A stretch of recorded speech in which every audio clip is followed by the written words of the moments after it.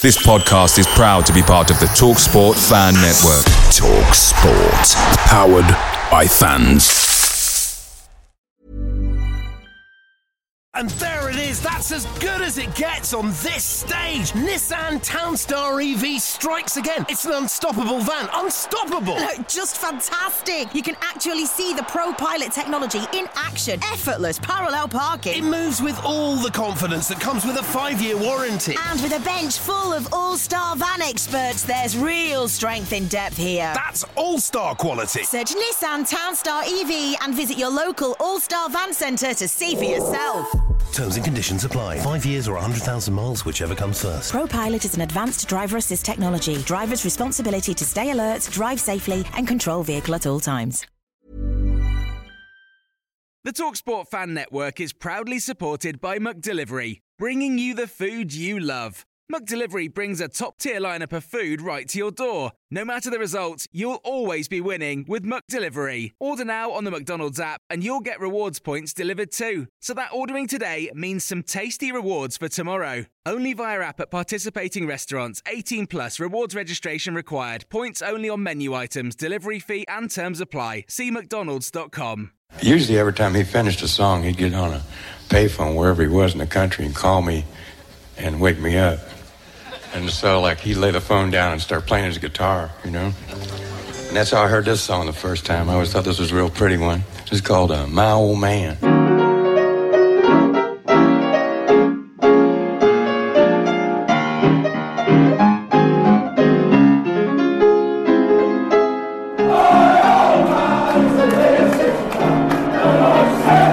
Stumble by Stones. In by El Ghazi and Samatta. That's powered Aston Villa back into the contest. A John Stones slip, a quick cross and a super header.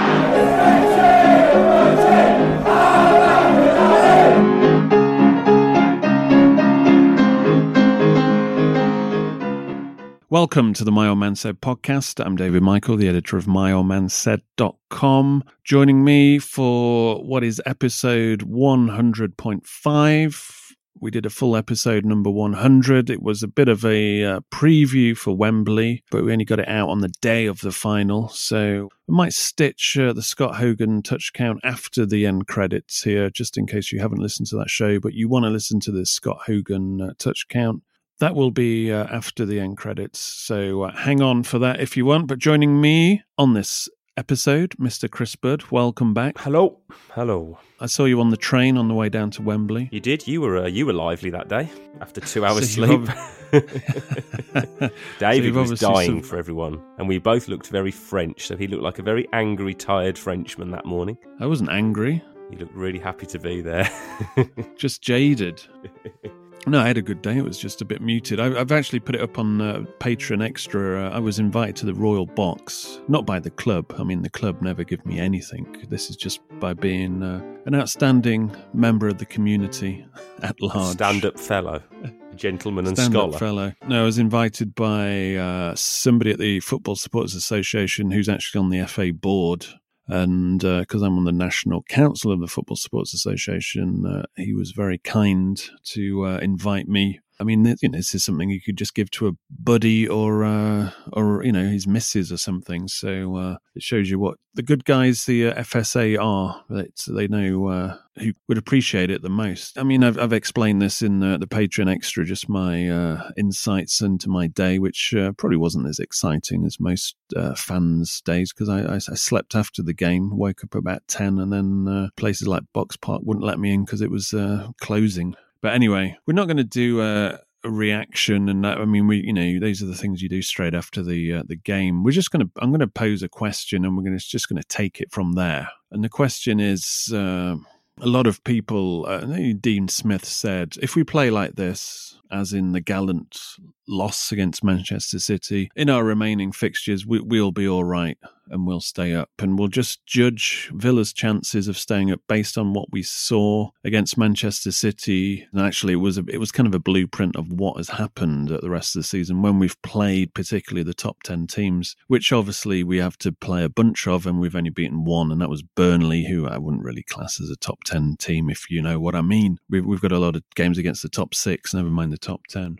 But I would disagree with this sentiment that, if we play like that, we'll be all right. I think that's, you're assuming something and cutting out the need to work for it. And B, we've played like that so many times already this season and got beaten. And we have to focus on winning and getting 3 points. And that's the most important thing here, game by game. None of this 11 cup finals left bollocks. You just take it game by game, and you got to win it by any, it's similar to what we did last year when we went on the 10 game run. We didn't really think about the stretch. We just took it, week by week. Yeah, get a bit of momentum and then just keep it going and ride the crest of a wave if you can get on one. Because, you look at the next 5 games and it's Leicester, Chelsea, Wolves, Liverpool, Manchester United, and most people, if you're looking ahead and trying to plot how many points, you're not going to get a big wheelbarrow full of points. You're doing the usual plotting ahead and trying to pick points. You can't pick points. You just got to beat the next team that you play. And, you'd be surprised that teams in low positions traditionally have,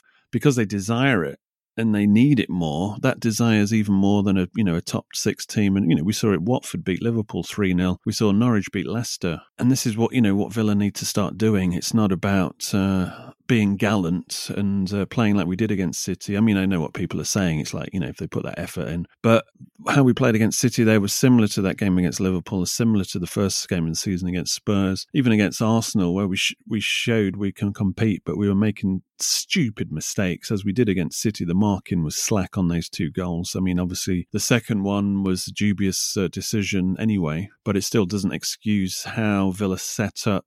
And, that is a question. Let's address it now. Having Mings as the attacking zonal, if you like, defender, which suddenly leaves you, because we're a bit short, actually. I mean, Targett and Gilbert aren't the tallest guys. And then you look at the midfield, you've got Nakamba, you've got Louise. You are kind of lacking in height. You haven't got that. Samatta's not your big number 6. So your big number 9, who is useful when defending corners. So we are lacking in a bit of height, actually, when you think about it. And Jack's not exactly known for his aerial prowess. So what do you think about it? I mean, we got caught out on it, and that's not the first time we've been caught out by it. But all you have to do is get the ball over Mings, and then it's the Engels versus the whole team. So do you think it's wiser to stick Mings on their main man, or, how do you think it should play out? It's a difficult one because I see the role that Mings can play, but of course it was a good delivery, and when you've got quality players who can put a good ball in, it's all right if it's a floated delivery and Mings can react and go, right, see ball, head ball, let's go. But when it's whipped in at pace, everyone has to track their man, and I think even if Gilbert tracks his man, I don't know if he wins that header anyway. To be honest with you, I don't think he would. I think it'd be more competitive. But I mean, the guy gets into a good position. It's a free header, but it's a great header when he gets it ultimately. And and to be fair, Gilbert was pretty much there. It's just that he knew he wasn't going to win that ball. Yeah. He can't jump. He couldn't jump that high. I mean, all he can do is just hold the guy's shirt so he can't jump, and then he got a penalty. Yeah. So there's a bit of a conundrum. I mean, looking back, we predicted, or we hoped for the Mings Engels. We suggested that was the way to go, not only for the final but onwards, because it showed enough of the potential at the start of the season that was a centre back pairing. You just really defensively needed to sort out your wider midfielders to see how they could defensively support the fullbacks. Yeah, I mean, I thought that actually, although it was a bit of a surprise inclusion, I thought putting El Mohammadi in front of Gilbert was probably a wise decision. Although it probably didn't. I mean, I think he's done that before. It didn't play out necessarily how he would have hoped. But I think against other teams that could be a way to go. Just because I think Trezeguet and El Ghazi, to play them both at the same time, is very risky. And I think El Mohammadi's actual consistency of delivery is as good as someone like Trezeguet and El Ghazi in terms of if you want to put the ball in the box for Samatta, which obviously where we got the joy on, at Wembley, he's not a bad option, and it will make you more solid. But in terms of moving forward, it's all very good and well setting up with a bank of 10 behind the ball to stifle teams, but to stay up, we are going to have to be proactive, open up a bit and go and win games, which I'm sure we'll come on to in a minute. We got a listener question in Sebastian. It's from Instagram, so there was not enough characters left to actually see the surname, but it's Sebastian Bach. Is that the Skid Row lead singer? I think was his name. It says, have you ever seen El Ghazi and Trezeguet in the same room together? Solid point. He said, what are their differences? Aren't they literally the same player? Pretty much in terms of how they're utilised. Pretty much, yeah. I think they're both kind of tricky without having that extra yard of pace that they probably need. And they're not like super consistent, but they do pull out something once in a while. I mean, like Trezeguet get us in. They're similar to a lot of our players, aren't they? They're always good value for something, but they're just not an 8 out of 10 every week that you need. We don't have enough 8s out of 10. I mean, for example, like you could put a good YouTube compilation of them together, each of them probably, just from their time at Villa, but you'll be struggling. If you're a scout watching them all the time, you would think, they're not really consistent. Especially if you're watching them for 90 minutes when you want the complete package. And that's where, seeing what they're doing in terms of tracking back and their defensive. Their overall, as Purslow put, their overall body of work is very sort of up and down. Yeah. So, going back to the actual final in terms of any rays of light that you actually saw as positives going forward. Put it this way, I think I felt better about Villa's plight after that game than I did it after Southampton. Yeah, I mean, Southampton was one of those, you get them through a season, just one of those awful days where everything went wrong. But even though we didn't directly drop into the bottom three, you knew we were, because obviously we had, other teams had fixtures.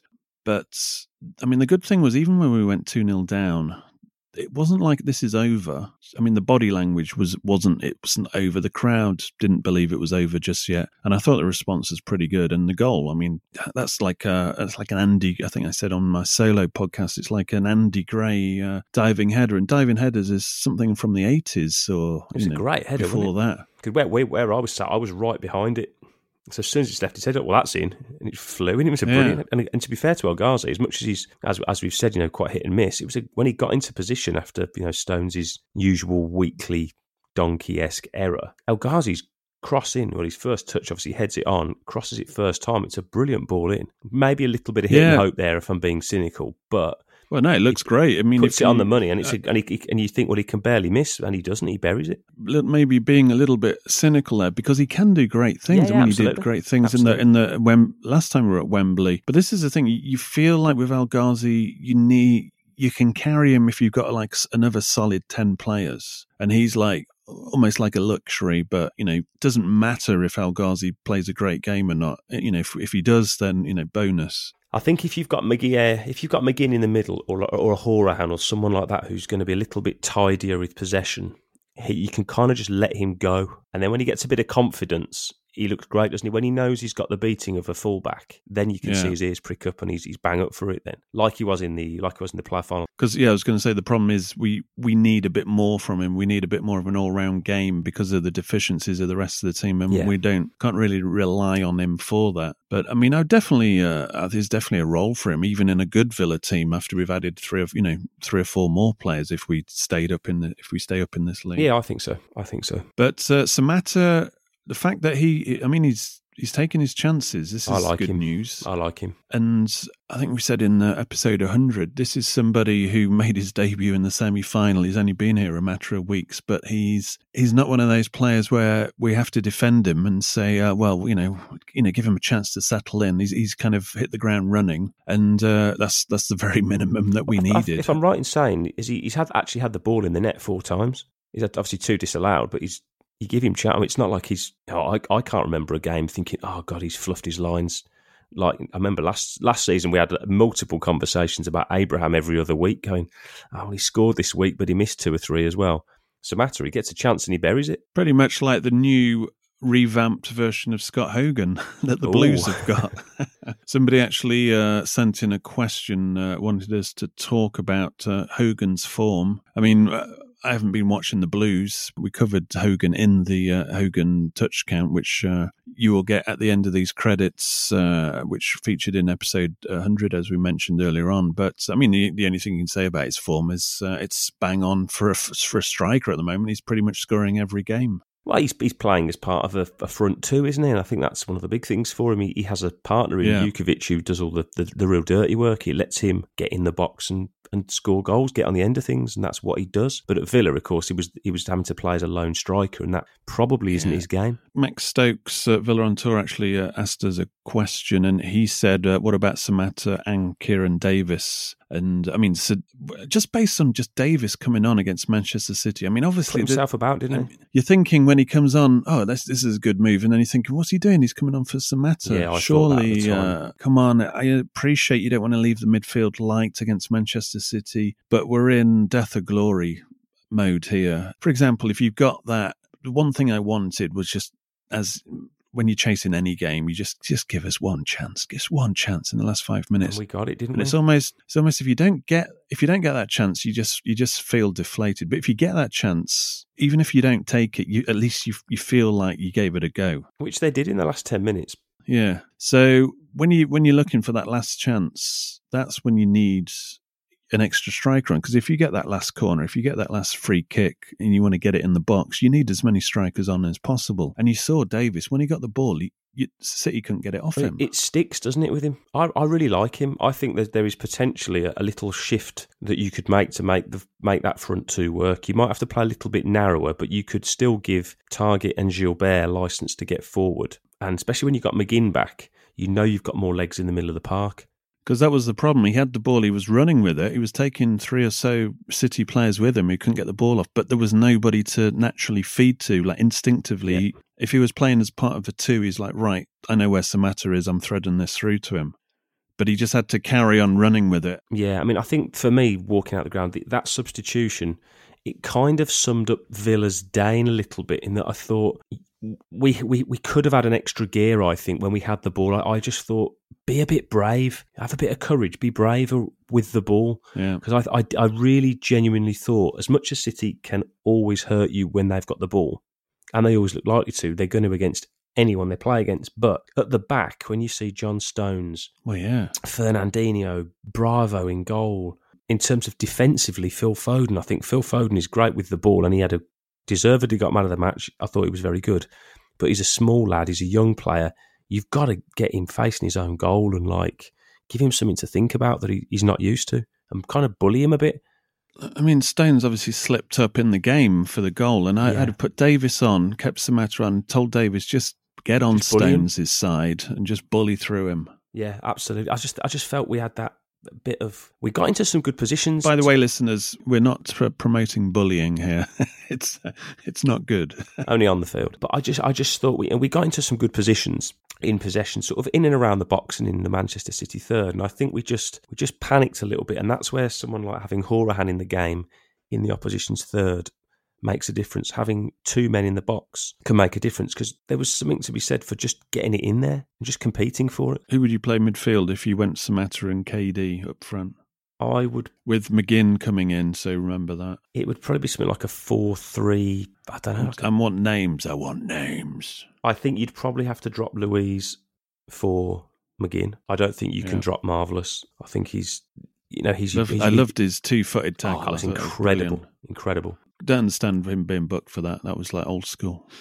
Yeah, it depends your system. I wouldn't have been surprised if they sent him off, put it that way. But thankfully, the referee wasn't a total arsehole. Yeah. But who would you go for? Your next game's against Leicester. You're thinking, right, we're going to put it up them. We're going to play 2 up top.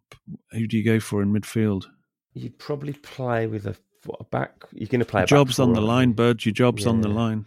Hang on. Something like a 4-2-3-1. He's getting his whiteboard out. I am on the whiteboard.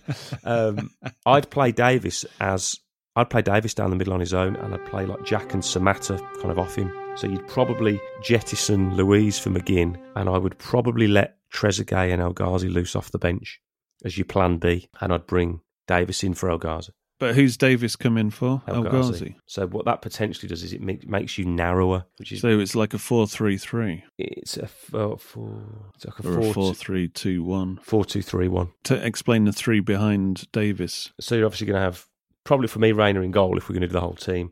Targett, Mings, Engels, Gilbert. I would play Marvellous. McGinn coming from slightly deeper, potentially. Or you could play like Connor in that role. McGinn, Grealish, and then maybe Keenan Davis slightly off the striker. But essentially you can have like a fluid sort of front 3 or 4 who can all move around a bit. Yeah, it sounds like a shambles defensively. We've got to be brave, though. It's like you can't. I don't know if you can play two sitters. But we're talking getting hammered. It doesn't. I mean, what have you got? Nakamba back, and then what have you got protecting the 2 fullbacks, as we mentioned earlier on? Horahan or McGinn. Well, McGinn that's can your fact. Then you're relegated. But you can't play a back 7 or 8, can you? Either it's like you can't put everyone behind the ball. At some point, you have to be expansive. It depends if we're going to go to if we're trying to win games or are we trying to nick games. But we're talking about who does Davis replace, who does McGinn replace, and you're also putting Horahan there in the mix as a starter. If we're just pulling 2 out, as I said, if I'm pulling 2 out, I'd pull Louise out for McGinn and I'd play Davis over El Ghazi. Right. Personally. Yeah, it's tricky. There's nothing going down the sides. It's how do you shoehorn people in? And I think that's why Horahan hasn't been playing. Yeah. Because on paper, the team that played at Wembley has a reasonable balance to it, but it was still ineffective because it just didn't have any of the ball. I think Louise for McGinn is a very kind of a much easier change to make. I think if you're going to play 2 up front, then I think you change the completely change the dynamic of the team, and you probably have to play 3 at the back then because you probably have to go like 3. You would have to go 3-5-2. I was going to say that because you need width really if you're going to play 2 Villa up front, do especially, and if you're going to play people like Davis and Samatta, they need service out wide. Even if that's just by having the 2 wing-backs bomb on. I think that's what Smith has to try and encourage, but it's tough, especially against Man City, because you know if Targett goes, if that ball's past him, he ain't going to get it back, is he? Well, yeah, it's definitely a conundrum. But, the positives of Wembley, as I mentioned, was Samatta being a finisher. And Davis does have a role, but it's like where and how. Yeah. Absolutely. I think he's a real weapon if he's used in the right way, but it's just how do you play him as the striker, the man who leads the line, or do you have to play him off that striker? Well, I was just about to say, he hasn't established himself as a finisher, so that is the problem. We need goals, but at the moment, the one thing he hasn't shown is you could play him as a lone striker, but are you getting goals? There's no guarantee at the moment. Samatta, you've got a proper striker there who scores, but Davis potentially can make things happen if he gets the ball in the box, but it's not like Benteke who could make something happen for himself. It's more like, but it also had a good awareness of what was around him. Mm-hmm. Davis is more like he needs support because he will create something, but he needs somebody to be there to create for. Yeah, in a nutshell. And I think I would be reluctant to switch the back 4 around. I think that's the right way to go. Yeah, unless you're you're changing things in game, and that is a good option to have if you're going to play a 4. But that's what I was hoping they would do at Wembley with 10 minutes to go. Get Davis on, go 3 at the back. I'd have pulled off Targett because Mings can play in that left back position pretty well anyway, and just be brave. And I don't think many Villa fans would have moaned at losing 3-1 if they were going for it. No, neither do I. Same result at the end of the day. Absolutely. That's cup football, isn't it? On Instagram, Clever Cream says, Douglas Luiz, lack of stamina, regularly struggles to get back when the opposition counter. Yeah, it's just legs in general. Yeah, I think he's more of a jogger, isn't he? He's casual. I think that's more Brazilian temperament. It's the style of he wants to be a much slower game. He wants to play. I mean, if you put him into Manchester City, where he'd have all the time in the world and can sit deep and pop passes around and then bomb on whenever he wants to, that would suit him. But the kind of team Villa are and where we are in the league, that doesn't suit his style of play. He'd probably flourish at Wolves, for example. Yeah, or for older listeners, he's more of a Glenn Hoddle type guy. He wants the ball to his feet and he wants to dictate with the ball. He doesn't want to be running back and chasing around. Yeah. And this is the thing, I don't think we have the personnel across the board to carry passengers like decent footballers to play teams off the park. We need, Sheffield United do what they do, blue collar, they graft, and that's how you beat better teams. The teams that we have to play, established teams, established top 6 teams, your Uniteds, your Wolves now, your Liverpools, your Chelseas, we've got to beat them with effort as well. Yeah, and I think it's the big thing we've been saying all season, and so many people have mentioned it, is the lack of pace, like real pace, not a little bit of pace. Jack can carry the ball, we've got a few people who can run with it, but in terms of that player who's going to scare teams that will make them back off, Yeah. We don't have that. We haven't had it for a while, really. Yeah, we haven't got the players, apart from Grealish, that they actually think about when they got the whiteboard out pre-match. And there it is, that's as good as it gets on this stage. Nissan Townstar EV strikes again. It's an unstoppable van, unstoppable. Look, just fantastic. You can actually see the ProPilot technology in action. Effortless parallel parking. It moves with all the confidence that comes with a 5-year warranty. And with a bench full of all-star van experts, there's real strength in depth here. That's all-star quality. Search Nissan Townstar EV and visit your local all-star van centre to see for yourself. Terms and conditions apply. 5 years or 100,000 miles, whichever comes first. ProPilot is an advanced driver assist technology. Driver's responsibility to stay alert, drive safely, and control vehicle at all times.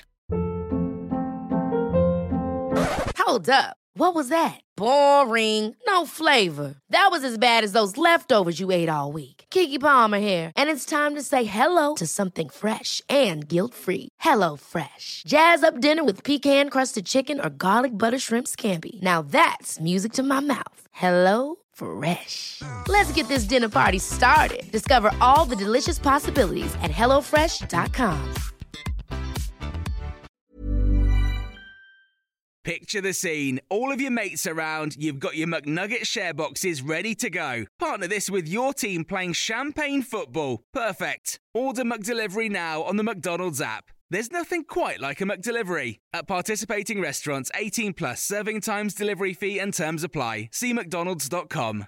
Yeah. Quick question as well. Lob Who off Instagram. He says, will Villa be lucky or do they have the talent to get out of the shit that we are in? I mean, based on that Wembley performance, do you think the talent is there? Well, bits and pieces of it, and from there's been bits through the season that suggest that they can mix it with these teams and they can play good football. You're going to need a little bit of luck because you're going to be playing against good teams that as yet we haven't beaten. So in terms of, are we going to have to probably have games like Man City where we don't have much of the ball and then nick a win? Yeah, at some point, but however you do it, be it luck, be it quality. If Villa get out of the position they're in and stay up, ultimately they will have deserved to. Yeah, I think in terms of do we have the talent, I think if you're looking at Hawes and Konza with their slack marking, I think no, we haven't got the talent to go up because while we've sang their praises in some departments, they won't be featuring. They were better against lesser players, put it that way. Yeah. I mean, the fact that House has disappeared after his marking job at Southampton is no surprise. I think he might be lucky to get himself a spot on the bench in the running, but I have a feeling that he quite likes Konza. He'll probably get a spot in the squad, but I think Hawes might have played himself out of contention until May, to be brutally honest. Yeah. Aside from like injuries, if they can get a bit, the big thing for luck now really is, can we get our strongest team on the field? Yeah. Well, I mean, we've got it once McGinn comes back in terms of the players that can actually get back, because obviously Heaton. I think McGinn's huge. Wesley have gone. I don't look at teams in and around us who've got a player like McGinn to come back. Watford lost Delafeu, didn't they? Well, the teams around us are above us. That's the problem. And we have real tough fixtures. So McGinn being better than what they've got is kind of immaterial. He's got to be able to produce against the teams that are in the top six that we've got to play. And one of the problems was when he was playing a little deeper before he got injured, a lot of people were saying he was off the boil because obviously he wasn't grabbing the headlines and he wasn't being as effective. So there's a big dilemma for Smith is, if it's shit and bust, which it pretty much is, where do you play McGinn to get the maximum effect out of him? Probably smack bang in the middle and make him be your box-to-box player. Because, for example, Grealish didn't have the greatest game, and people were saying, he's not a number 8, well, you ask Grealish what number he is, and he'll say he's a number 8. He wants to be everywhere. But the thing is, when you want Grealish as a number 10 or playing slightly forward, then suddenly McGinn, by default, has to be a bit more withdrawn, and that's a bit of an issue. But if Marvellous is playing well, then it allows people like him to go. But has Marvellous got the engine to be sort of here, there and everywhere? I don't know. Yeah. Let's finish on this question. Mr. Linternet asks, answer honestly, he says. If you had to put your house on it, do you think we're staying up? I'd put the garage on it. No, he said you got to put your house on it. You actually live in a garage, don't you, bud? I would say yes, just. At the moment, I would say no. because I don't want to live out on the streets. I don't want to be homeless. Come on, Dave. Come on, that's why I would say live a little. That's what I'm basing this decision on, wanting to live a little bit longer. But that's if I'm putting my house on it, which is a different situation to do I think we will. I think we'll know after the Leicester and Chelsea game what's happening. I'm also really interested to see when the now obviously rearranged Sheffield and Newcastle games will fall. Yeah, but they'll be after the Chelsea and Leicester games. So what I'm saying is, if we don't get anything from them, even one draw from the two games, that would be something. But if we get beaten both of those games, other teams pick up games, then suddenly you're looking at a team that's lost touch. You're looking at a team that's confidence has shot through. You're looking at a team that suddenly doesn't believe they're going to stay up. And I don't see this team like your Watfords, like your Bournemouths, who are their Bournemouth are twitching, and I thought they would be down straight away. Brighton are. These are the teams that have got a bit more muscle about them and a bit more fight and a bit more. Let's say they're built as survival also a teams. Bit of experience in that position. Yeah, well, that's what I'm saying. They're built as survival teams. Yeah. That is their role in the Premier League, is to survive. So they're like sandbag teams, if you want a term that I've just made up. You build your sandbags to make sure that the catastrophe of relegation doesn't happen. Mm-hmm. Well, we've come up, we've rebuilt ourselves, but we've still got delusions of grandeur. Yeah, we're trying to be expansive and play like a top six side. Yeah, so our raison d'etre is not survival, and that potentially we could get caught up in. We're already caught up in it. Well, we said all season it could be the naivety that kills us, and that's why I have doubts, because I think you've got Purslow strutting around thinking. I don't think he thought we would be. I don't think he thought we'd be probably top half. Which is kind of what I asked him at the AGM. Essentially said, "Are we where we thought we wanted to be? Surely you can't." Said, "Yeah, we were hoping we'd be 17th. We were planning on being that." It's like, because I remember he said, didn't he, the day after the playoff final, "No, we have no interest in being anywhere near a relegation fight." Yeah, so this is what I'm saying. They kind of thought we've been smart here, and I think he has. Old Suso will be under the microscope at the end of the season. Hugely. That'll be number one. Hugely, they're kind of like thick as thieves. So we shall see. But yeah, I as I say, I don't think we're built as a survival team. So we've got problems. So if we don't get something from Chelsea and Leicester, which is basically it would be a positive knock-on from our performance against Manchester City. Mm-hmm. But in the cold light of day, if we don't get anything from those two games, then I'm getting the scythe out and the Grim Reaper costumes coming up. Planning the gallows humour. Well, no, it's nothing to be. It won't be funny this time, will it?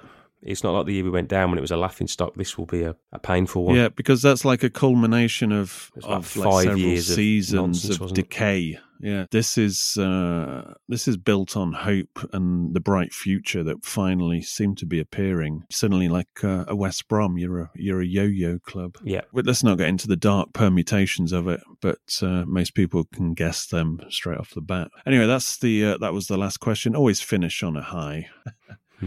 But yeah, we will see what happens, and that's going to be obviously the interest in the next few podcasts, is how this develops. But as I said, I just hope we get something from the next couple of games to keep us in this and keep us game, because just the strength of the opposition we have to play. Then after those two games, you got Wolves, Liverpool, United, and we could be out of this before it even gets to the final furlong. A final question then. How many points do you think? How many points do we need? Well, I'm not interested in, we need this from this amount of games. I'm just interested in the next game, and that's Leicester. And, I've got to practice what I preach. Well, I'm off to bed then.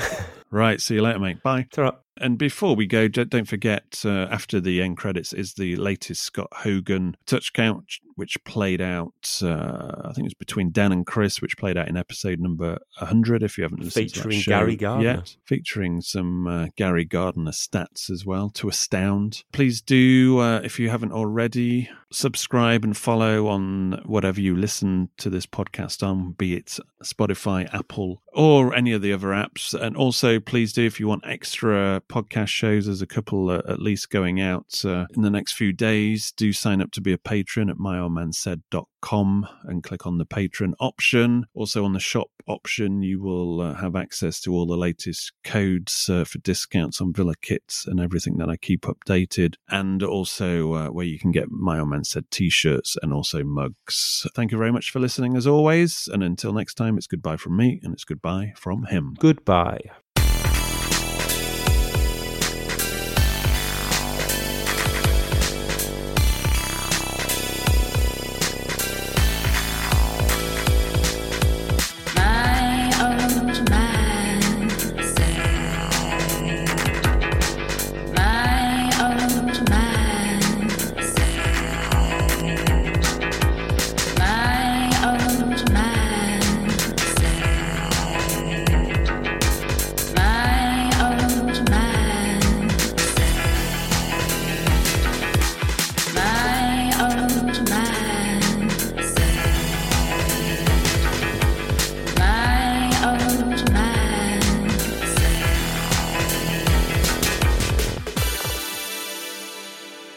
I think it's time we have a 100th century episode installment of the Scott Hogan Touch Count Meter.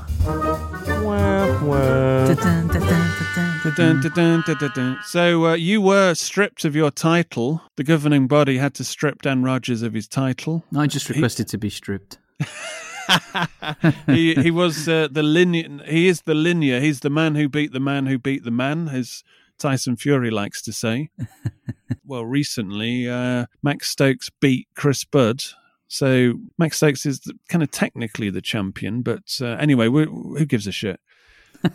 The context is a lot has happened in the universe of Scott Hogan. He has gone to the Blues. Mm-hmm. We've discussed this in a previous show.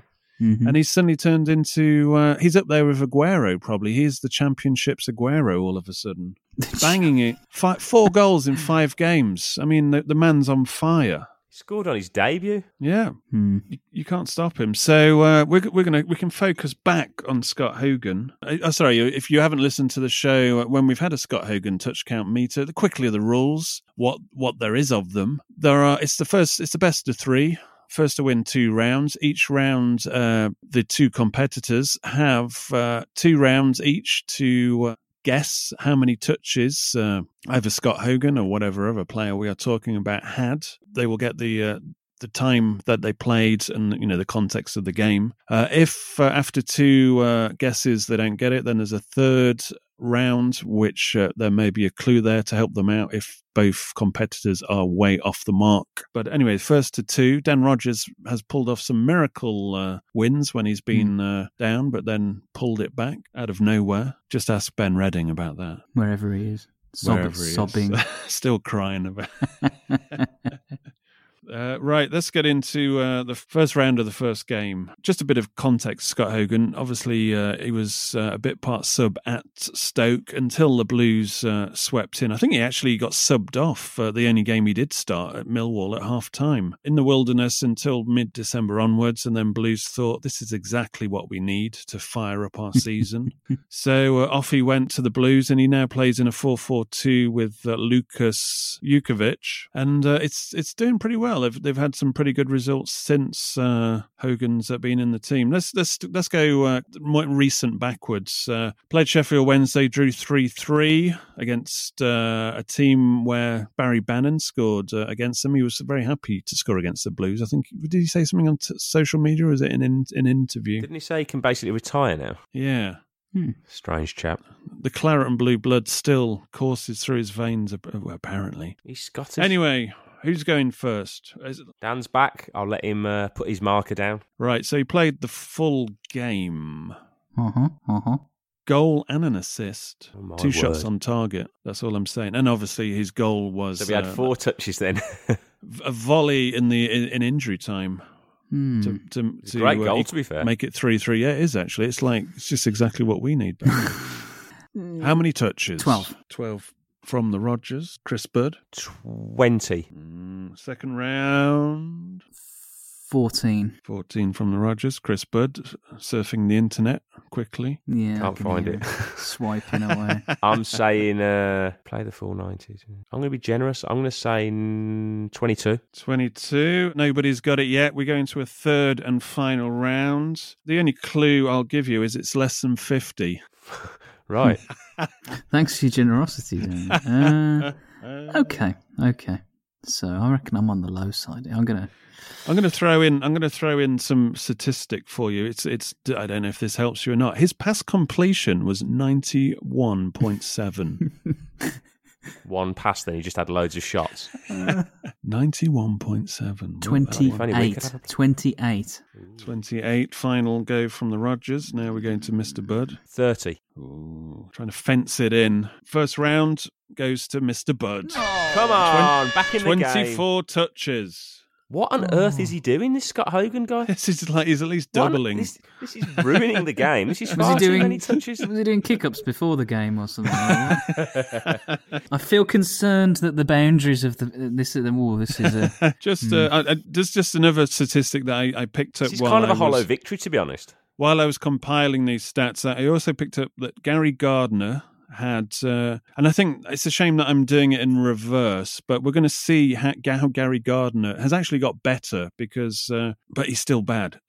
47 touches from Gary Gardner playing centre mid, 72.7% pass completion, which isn't great, put it that way. Yeah, but we'll Blues see. Don't play passing football, do they? I'll give you an update on his completion rates as we go into the next game. So previously they played Brentford. 1-1 draw. Now, there's a little bit of information I want to slide in here on the sly. Dean Smith, bit of criticism of Dean Smith floating around, obviously because of our precarious situation.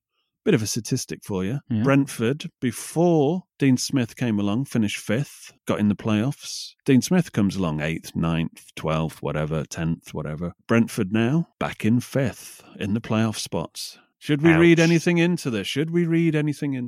Just putting it out there.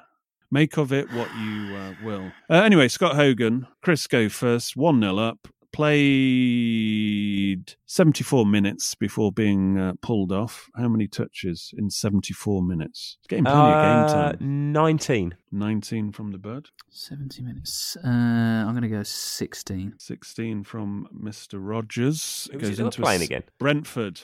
Away or home? At home. Oh, okay. What did I say first? 19. 21. I'll be generous. I think this is the only game he hasn't scored in. Sorry, what was that? 21. 21. What did I say first, go? 16. I'm going to go 19. You can't have that. Mr. Bud already has that. 18. 18 from the Rodgers. We go into a final round. As I said, he didn't score in the game. I'm going to say, again, another useless clue. It was lower than 30. 22. 22 from the Bud. I think I'm being really generous here. Can Dan Rodgers put this one away? 27. Ooh, 27. Obviously read into my clue a bit too much, maybe, but doesn't matter because he still won. It was 17. Either side. That was a close one for and once. 18. He was peppering the target. We were, man. Oh, yeah. That's more like the Scott Hogan we've come to know and love. 1-1. We go into the decider. On that little sidetrack, Gary Gardner, 57 touches, 60% completion rate. That is terrible. Awful. That's stinking the place out. So just to give listeners a bit of context, normally Villa players are around, even if they're having a shocker, you're around low 80s, aren't you? Even Isaiah Osborne sat somewhere there going, fucking hell. And it's also proof you can't play football with hooves. And it's truth. If your game's not going very well, don't get your brother Craig to coach you. Oh, crikey. Play a coach Craig Gardner. There's 3 games. Shall I bunch these together? It'd be fun.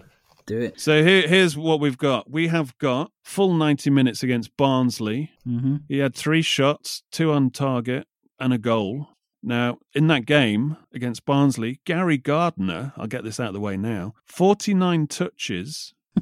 Pass completion, 48.6%. Wow. Incredible. And do you think there were people at Villa who were... He's the next Steven Gerrard.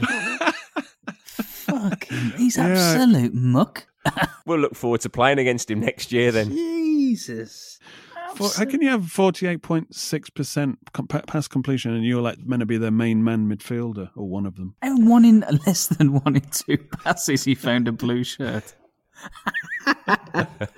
Right. So Hogan played the whole game against Barnsley, 3 shots, 2 on target and a goal. Against Bristol City, 2 shots on target and a goal, and that was another 90 minutes, I think. And against Nottingham Forest, where they won, I think it was 2-1. Also scored in that 83 minutes. I can hear tapping a keyboard, Dan Rogers. Do you know what? It's not. It's me. It's my Bic pen. I'm actually writing it down. I'm taking this serious on my return. It's 83 minutes. So he's pretty much. I think he's played every game, every minute, apart from 7 minutes. So it's 180 plus 80, so 263 minutes of football from Mr. Scott Hogan. How many touches? Dan Rogers going first in 3 games. The cumulative total, I think. Yeah. 3 games, and he scored 3 goals. I'm going to go with 60. 60 from Mr. Dan Rogers. Chris Bird, brain just going into overdrive now. 78. 78. Chris sees the new revamped Hogan. 70. Oh, it scares Rogers into going higher. I have no fear. Chris should be fearful. I'm like the Villa here, Dan. I've got nothing to lose. I know it's not my crown. What are you going for, Chris? What did I say? 78. 78. 69. 69. Motherfucker. Right, we're going into a third round. It's higher than 40, lower than 80. Thanks. Well, that's Gary Gardner's completion. Okay. 65. 65 from Dan Rogers. Better check my maths, actually. You've had 78 and 69, Chris. Mm-hmm. And my final guess is 60. I've had 60. You can't have that. I had 60. Can't have everything. That was Dan's opening 61. Bid. Oh, Chris, but if only you went the other way, because it's 59. Dan Rogers wins. Oh, do you know it? Chris, He's Chris, back with close a your bang. Eyes. Close your eyes, Chris. You know towards the end of the Fury fight where he licks the blood off Wilder. Just imagine. So close. I mean, that. What is another metaphor for that? You've been Rogered. You've been Rogered. You know when you've been Rogered. Away days are great, but there's nothing quite like playing at home. The same goes for McDonald's. Maximise your home ground advantage with McDelivery. Order now on the McDonald's app. At participating restaurants, 18 plus, serving times, delivery fee and terms apply. See mcdonalds.com. And there it is, that's as good as it gets on this stage. Nissan Townstar EV strikes again. It's an unstoppable van, unstoppable. Just fantastic. You can actually see the ProPilot technology in action. Effortless parallel parking. It moves with all the confidence that comes with a 5-year warranty. And with a bench full of all-star van experts, there's real strength in depth here. That's all-star quality. Search Nissan Townstar EV and visit your local all-star van centre to see for yourself. Terms and conditions apply. 5 years or 100,000 miles, whichever comes first. ProPilot is an advanced driver assist technology. Driver's responsibility to stay alert, drive safely, and control vehicle at all times. This podcast is proud to be part of the TalkSport Fan Network. TalkSport. Powered by fans.